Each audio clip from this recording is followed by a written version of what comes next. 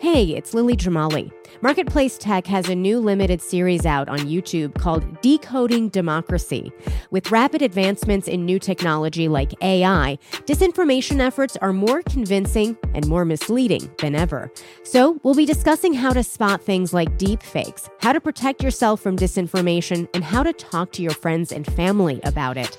As always, this fact-based journalism and vital information will be free and accessible to all. As a public service newsroom, donations from you help us take on ambitious reporting projects like this one. Every single gift makes a difference. Go to marketplace.org/givetech. With everyone fighting for attention, how can your business stand out and connect with customers? Easy. Get Constant Contact. Constant Contact's award-winning marketing platform has helped millions of small businesses stand out, stay top of mind, and see big results fast. Constant Contact makes it easy to promote your business with powerful tools like email and SMS marketing, social media posting, and even events management. So get going and start growing your business today with a free trial at ConstantContact.com. Just go to ConstantContact.com right now. Constant Contact, helping the small stand tall. ConstantContact.com. Retire in your 60s? In China, some tech workers are being pushed out of the industry way sooner than that. From American Public Media, this is Marketplace Tech. I'm Lily Jamali.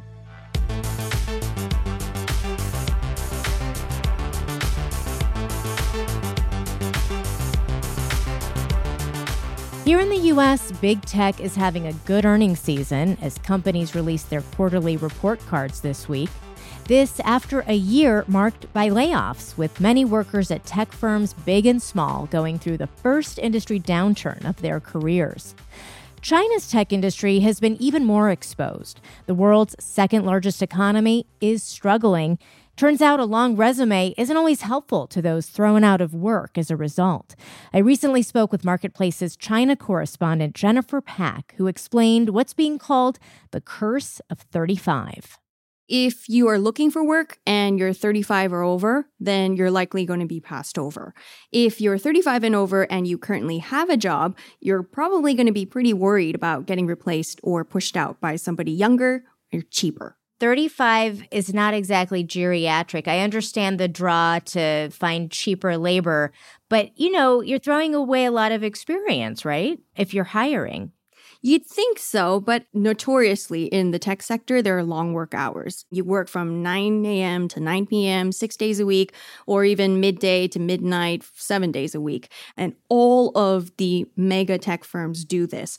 Plus, you've got 11 million graduates this year alone. So you've got a lot of choices. And here's how a coder named Nathan explained it to me. 就是人家需要的是新鲜的韭菜和满电的干电池。So what he says is companies want fresh chives. What he means is coders and engineers are a dime a dozen here. And he says young folks have got full batteries. So while people say that you're going to be swept out of the tech sector by 35, nowadays he thinks you're more likely out by the age of 30. And what he's really referring to there is the economic sluggishness that's happening here. But if you're saying that the economy isn't doing so well, presumably there's less work. So why do people need to work such long hours? Well, part of it is because the client wants the project to be finished faster, but a lot of times I've heard it's just for show. One of the tech workers told us that when he was brought into this mega tech firm, the manager told him, look, if you are finished all of your tasks for the day and it's 9 p.m., if your coworkers are still sitting there, don't even think about leaving. Plant yourself at your desk. And you need to show your bosses that you are very eager to work hard for your money, basically. And is it mostly, from what you can tell, Chinese tech companies, or are we seeing this kind of age discrimination from multinationals that are operating in China as well? Well, there aren't many massive tech sectors that are doing the kind of work like Alibaba or Tencent are allowed to do. So, yeah, it's mainly Chinese firms. But overall, this is not just the tech sector. It's spreading out to other areas that we're hearing from people. They feel they're aged out by or that they're too old once they hit the age of 35. Even in factories, you could see that they post a lot of job ads that specifically state the age, and they want them below the age of 40, for example, or sometimes even 35, depending if it's textiles or if it's in, the low end of the tech sector, making, not iPhones, but for example, like iPhone accessories.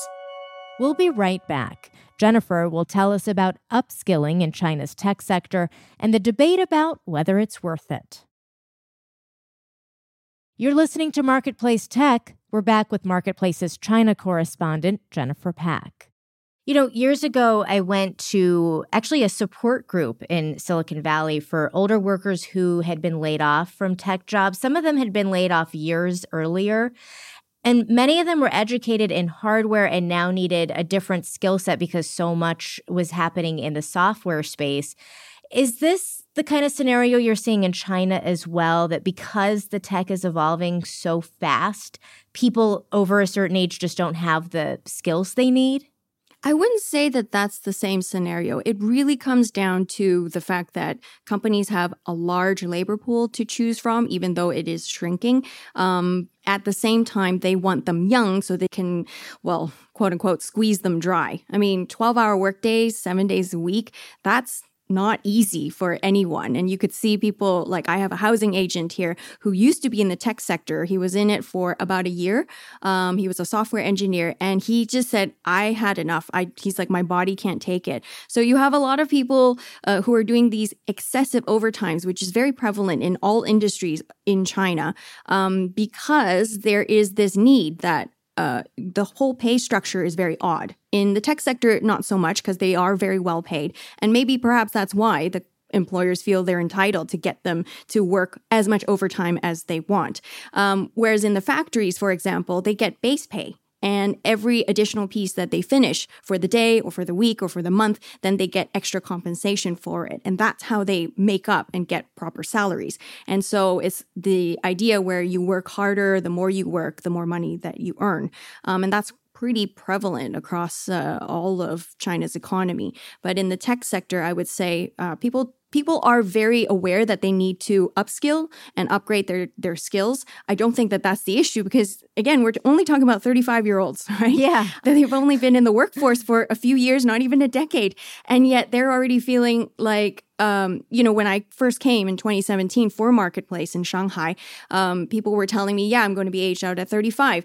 Now they're talking about 30 because of the way things are. And as I said, they're already thinking of a second career. Like this guy, Nathan, that we just heard from, I said, well, what's the potential career you could take after the high-tech sector?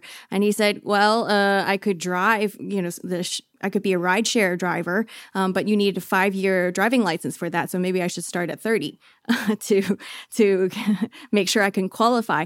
A lot of it is because China's tech sector, yes, you do have very high-end coding that you need. But in general, a lot of these companies, they don't need such experience. They just need people to keep churning out the work. And so for people like him who don't have a university degree, maybe it's a technical college degree, they feel like they're a dime a dozen. I mean, he basically told us that you could have 2 fresh graduates replacing him and having a pay that's less than what he's getting paid right now. And it sounds like at this point, workers don't feel like they have a lot of choices. But was that always the case? Was there a point where there was more resistance coming from the labor force? I would say it happened pre-pandemic. Coders went on GitHub, this website, to start calling out this insane work schedule. The 996 is going to lead to them going to the intensive care unit. Unfortunately, that fizzled out once the pandemic started. And as I said, right now, the economy is recovering very slowly. So people are sort of made to feel like they should be grateful that they even have a job. That was Jennifer Pak, Marketplace's China correspondent.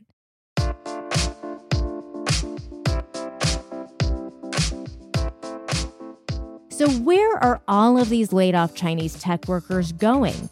Jennifer's been looking into that too.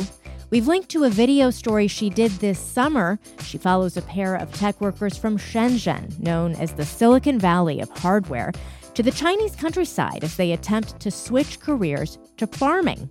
One was an IT product manager. The other, a college friend, was a longtime coder. They're now running a specialty citrus farm, and they're hoping others will follow them from tech to agriculture. Apparently, that's something the Chinese government wants too. Jennifer also speaks to an IT worker who's considering a similar switch, but going from a desk job to, say, pig farming, kind of a tough sell for some. The story is well worth a watch. Points to Jennifer for reporting part of it while riding a moped. You'll find it on our website, marketplacetech.org. Jesus Alvarado produced this episode. I'm Lily Jamali, and that's Marketplace Tech. This is APM. We all want to be our best selves, but it can be an expensive journey.